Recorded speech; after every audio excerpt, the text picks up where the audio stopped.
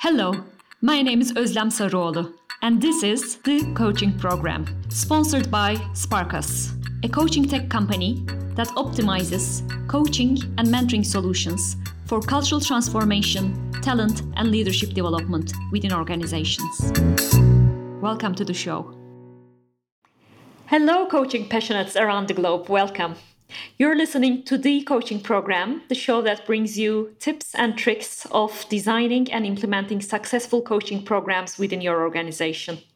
I'm your host, Ozlem Sarioglu, a professional coach and co-founder of Sparkus digital coaching platform, which scales meaningful coaching experiences to larger audiences within organizations. In this episode, my guest is Ayca Erkol, Business Executive Officer of Nestle Purina PetCare, and being a business leader, she's also one of the leaders, trainers, internal coaches, and mentors of Nestle. Welcome, Ayca.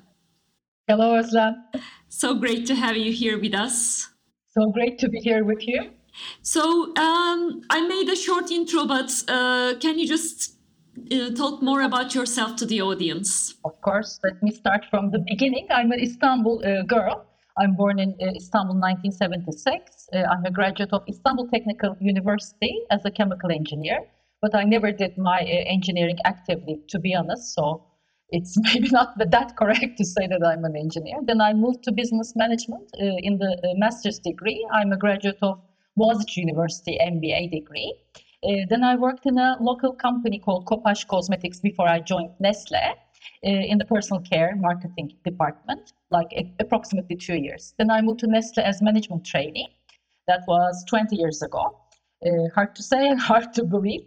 And I worked in different departments, always as a commercial person, sales, marketing, business management, and in different categories. And for the last 3.5 years, I have been in this position you mentioned as Purina PetCare Business Executive Officer. Great. And how did your relationship with coaching started?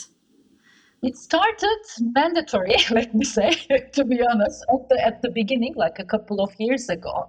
But in the management committee, we realized that the world was changing, and of course we needed these new ways of running our people, managing our business, and coaching was a very active tool we needed to use. We were aware of this, but it wasn't a practice. We didn't have the muscles at all in the company.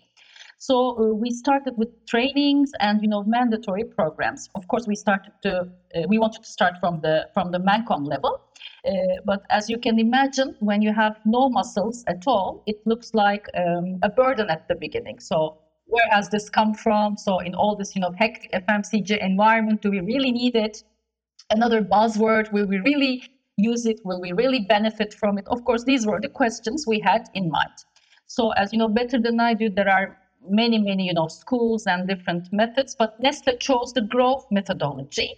So we took all the trainings based on this growth methodology. And as we had no muscles, again, at the beginning, it looked a little artificial, especially in the trainings. So during the first trainings, let me confess, I really didn't like it at all. I almost hated it because, you just start thinking, okay, now I'm in the G, then I move to the reality part. I need to ask open-ended questions, or at the same time, I have to listen. So it really looked very, like in a role play or as if you were on the stage doing a theater. But then as you moved forward, because there's no escape from it, then we realized it. And after that, we started to see that it really worked, in fact. Once you move from this funny state, and once you have an open mind about it, and once you start to practice, you start to see the impact of it, and then it becomes a habit as you make it a part of your daily life. So it started mandatory, but then, like in every maybe love relationship, let me say, it started with hate, but then I loved it so much, it really became a part of my daily life. And I voluntarily took the trainers at the company, and now I'm also acting as a trainer as well for the beginner level. Yeah, it's beautiful that you bring this story, especially the love and hate relationship, because when I'm also giving trainings, that's also one of the first questions like, we have all these responsibilities, time pressure of doing stuff, and like it is like sounds like a nice to have. Are we really role playing? Is it going to really work? So these are something I typically hear a lot in trainings. So it's great to hear someone who started from that place and so went into it so much. And may I ask, like, what was the turning point? Do you have a specific moment in mind that was like, oh, this changed everything? Yes, it started in a role playing, but one of my colleagues, she brought an actual topic on the table.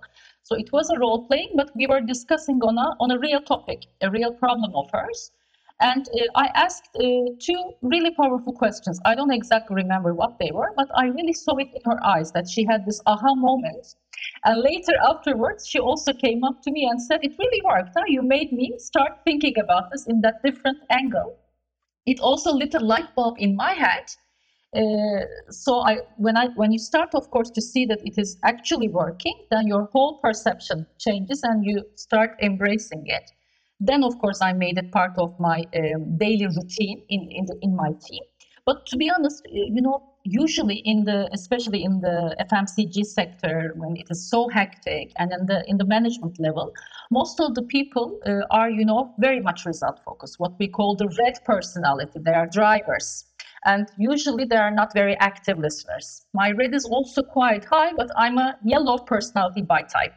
So I am more on the people side rather than the task side, let me say. So I'm lucky in that sense that it comes to me a little bit naturally to see that I'm actually helping people and they're helping me back. And it is really needed in today's environment. So it comes to me as a natural thing.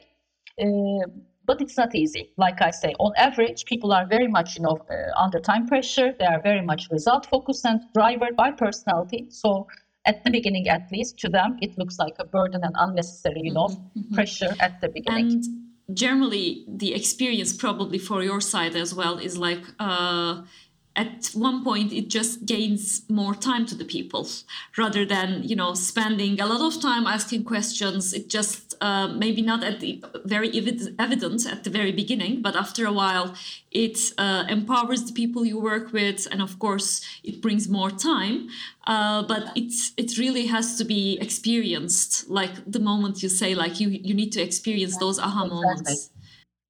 Exactly, because in not maybe in the pandemic, but especially before, when we were in the office all the time, it was really so hectic.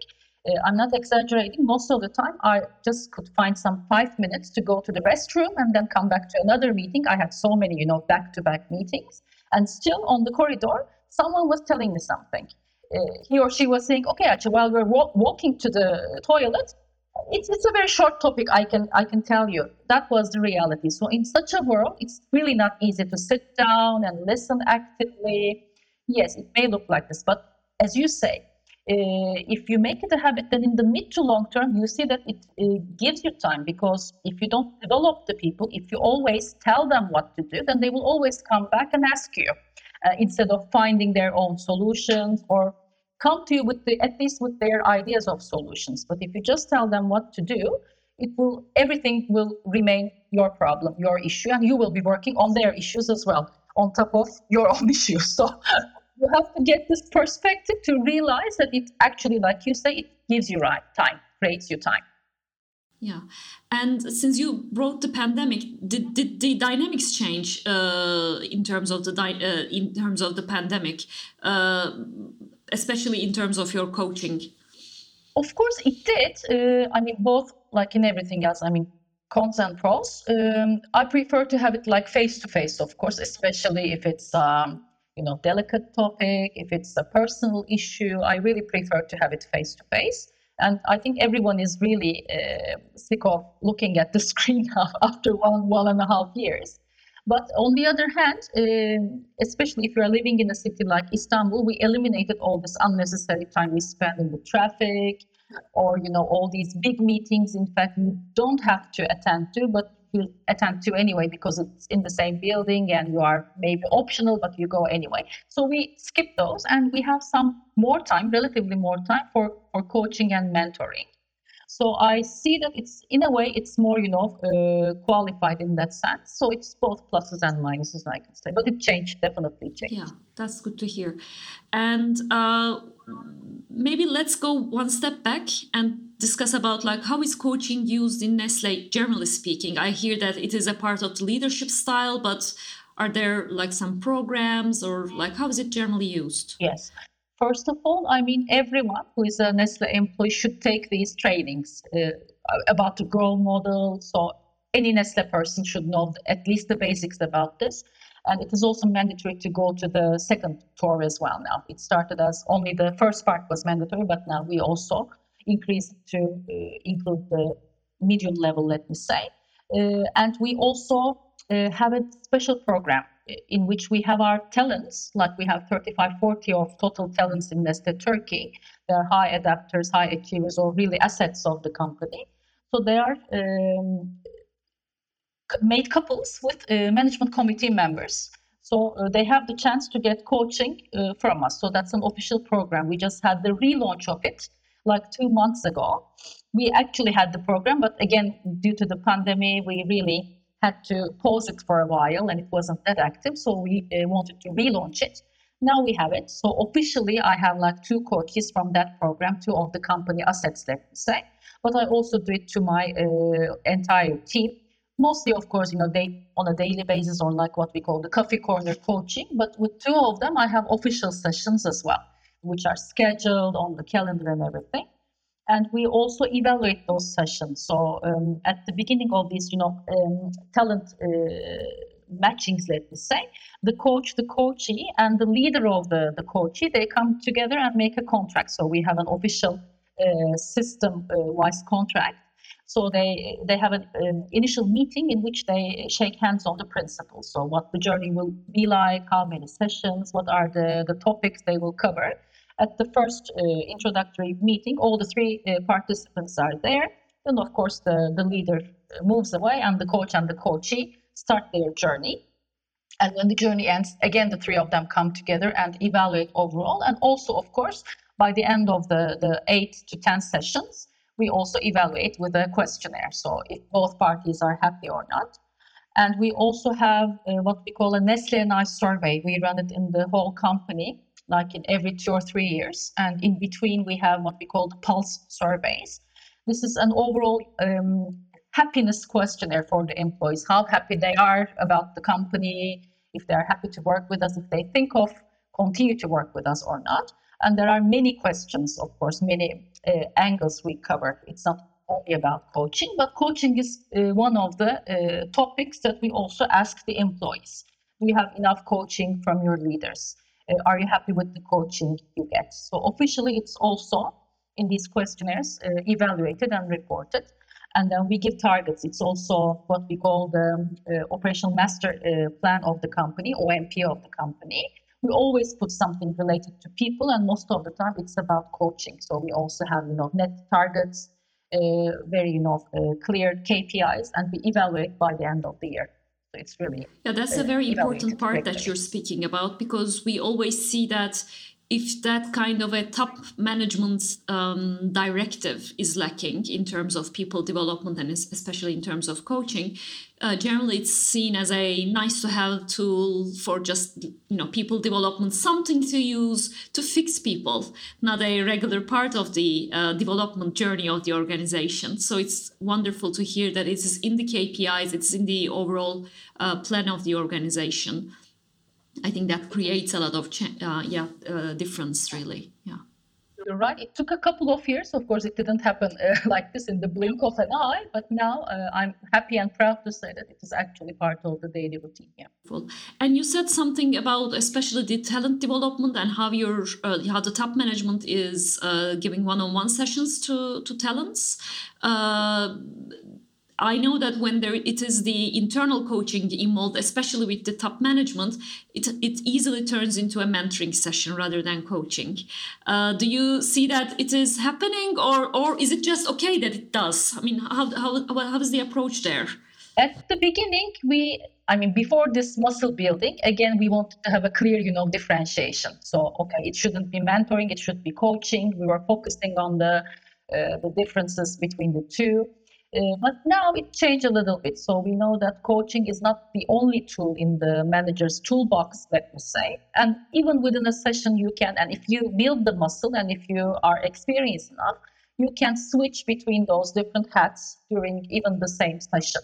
But they say now you have to be aware of this. Don't think that you are coaching someone when you are mentoring someone. If you are aware of this, and if it's still working, both for the coach and coachee, then it is acceptable now.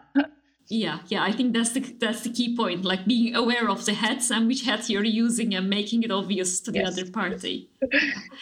And since you also have all these hats, like you are a mentor, you're a coach, internal coach, you're a leader as a coach, which one comes more handy to you? Which one do you like better personally? Difficult question. I think now coaching, but at the beginning it was mentoring. Again, from time to time it is. It depends on the person, on the topic. If you are working with a more junior person, for example, if that person really needs your guidance and need to learn from your experience, then you should not insist on that it should be coaching, because imagine yourself in the shoes of the coach. It can also be annoying. You go to have some clear guidance and recommendation, but that person is asking you endless questions and try to get an answer from you. So yes, you have to know your person and the topic and where you want to go and where the coachee wants to go. So it differs. It differs, let me say, but both of them I can say now 50-50 I enjoy. So I think it takes time for you to get used to a new muscle to enjoy it, both when it comes handy. Yes, exactly. Because at the beginning it's really your tendencies to tell the person, especially if it's a hectic day for you as well. And like I say, in between you just have the time to go to the toilet and come back, and you will attend the other meeting. And sometimes the sessions really, it's very normal that maybe in one coaching session you don't go anywhere that day. It's really, you make very, very small progress. That's fine. But like I say, in our world and with our personalities, we may have the tendency to, get bored with it. And okay, let me tell you this, do it, and let's move to the next meeting. So if you don't control yourself, you may fall into this trap very easily. Yeah. And how do you get yourself out of the trap when you recognize yourself? I'm just asking this as not personally, but as also you're a trainer and you might receive those questions. That's why I'm curious. Again, with experience, you realize, and if your self-awareness is high, it's impossible for you not to realize. And also from the coachee's reactions, body language, facial expression. Sometimes they don't say it, especially if they are the young talents of the company. So this is 25, you're 45, you're a Mancom member. Not all of them are, even if the new generation is more, open to express themselves, still they may have the tendency to stay back and not say it clearly. But from the body language, facial expression, you understand. Yeah, that's a very, very good point, actually. Never thought about it. But the other party also gives you signals before you recognize it. You lose the eye contact. They start to look blank, or it's obvious that they don't get your meaning. You understand that, Yeah, that's a good point. And talking about your experience as an trainer also, what are some things that you recognize? What are some messages you feel like giving every time in the trainings when the managers are first embarking on coaching? Many. First of all, listening. Listening is such an important part of this, and we are not good listeners. In today's world, when it is so, fast and hectic and everything, especially in the FMCG sector, we don't have the time or the patience to listen enough. We have the tendency to jump to conclusions. Okay, I have seen this situation before. Okay, so I have been in your shoes before. So we automatically won't jump to the conclusion part, and we don't listen enough. This is one thing. And also feedback. Nestle is a, European culture. It's a European company. It's not a US-based company. So we have this, difference. We may be too nice sometimes in giving feedback. In appreciation, okay, but in giving, development feedback, again, we didn't have any muscle at all, like 20 years ago, to be honest. But in this journey, we also built the muscle. And but still, it's especially first-time leaders, first-time managers, they really have difficulty in giving direct feedback, especially if the coaching or mentoring is about, career expectations, if the coachee clearly is expecting something, but they're not on the same page. If they need to be direct with, the guidance, they don't want to say and they don't want to give the feedback and they try to avoid it. This is what I see mostly. And what else? I mean, they also underestimate, again, the importance of the body language and the mirroring, for example. At the beginning, when they don't have enough experience, they spend so much energy and time on checking themselves, the role model. Am I doing it correctly? Where am I now? Is it the goal setting? Is it the reality part?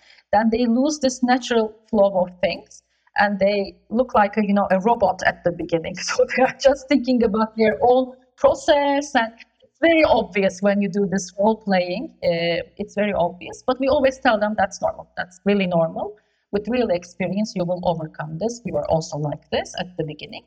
Then they start to relax and it becomes natural. Yeah, I think there is also that performance anxiety there, like I should be a good coach. And that comes exactly in between the coaching process. Yes, and everyone is watching. Yeah, especially in the, yeah. I remember we were in a ICF conference, and one of the questions we got was like, when did you recognize like a good session? And most of the participants shared the moment where I didn't exist anymore. It was all about the other person. So I think that is a level to come. It looks like very easy to say, but it is the the development of the muscle probably comes in that moment where it's no longer about you and you're really curious about what the other person is talking about. I think when you say that, it should also be voluntary up to a level. Yes, of course, it's part of the daily routine, and as a leader we have to do it as well. But I think it's again like a chemistry. So at least if you're a beginner, go with the people that you feel more connected to, that you already have the rapport with, rather than a total stranger, because it's really easier both for the coachee and the coach. Then you have to build this relationship and you're not that experienced, it will take even longer, etc. So maybe they should start really at a beginner level, let me say, with the people they are more acquainted with. I think it will help. Yeah, that's a very good point. I always also say it in the trainings, and I also believe it is even harder. I mean, if it is a new person that you don't really know, it's a little bit, harder with the people when you compare it with the people you already have the rapport. And with some of the people that we are managing, especially as leaders, we actually have a very bad relationship. There is not even a positive one, but a negative one. And try to, start coaching first them, then it turns into fixing, then it turns into like trying to tell them what to do, and this is not the place to start. But sometimes managers tend to go first start with the challenge, maybe because it's the business environment, we all like challenges, I don't know, but like if coaching can work for this person, then it can work for everyone, but actually no, it doesn't. Yeah. Just one more question about in the organization. Is there any kind of a technology you use for tracking or for any other means in this digital world, or? Not specifically, but I mean, it all turned into Teams meetings anyway. I'm not even counting that, but no, nothing special, no. So I think we covered everything, but maybe let me ask you one little tip. In terms of, it could be to people who are training managers. You can use your trainer set as well, but as a business leader maybe as well. So anything you'd like to share with the audience that they should know about this while we're together on this call? Mostly we covered, I think, the tips with you, but they should definitely have an open mind about it, because some people, let's be honest, they don't believe that coaching will work. They just think that it's a buzzword and it's just to look nice on paper, but they should have an open mind about it. Like everything we try. I mean, think about many of your hobbies or your experiences in life. Most probably, you didn't like them at the beginning, but then you started to enjoy it. Or even people, like we said again, the love-hate relationship. So you don't love like everyone at the beginning, but if you give them a chance and if you have an open mind about it, then it may surprise you. The relationship may surprise you. It's the same thing with coaching. And again, listening, like you say, that's of course the ultimate point, the Zen point, where you no longer exist and only the coachee exists. That's really the top point. But if you are not an active listener, it's impossible. If you just think about what you will express, if you think about your experience, it will never work. Then you don't listen to that person. You think you do listen, but you actually don't listen.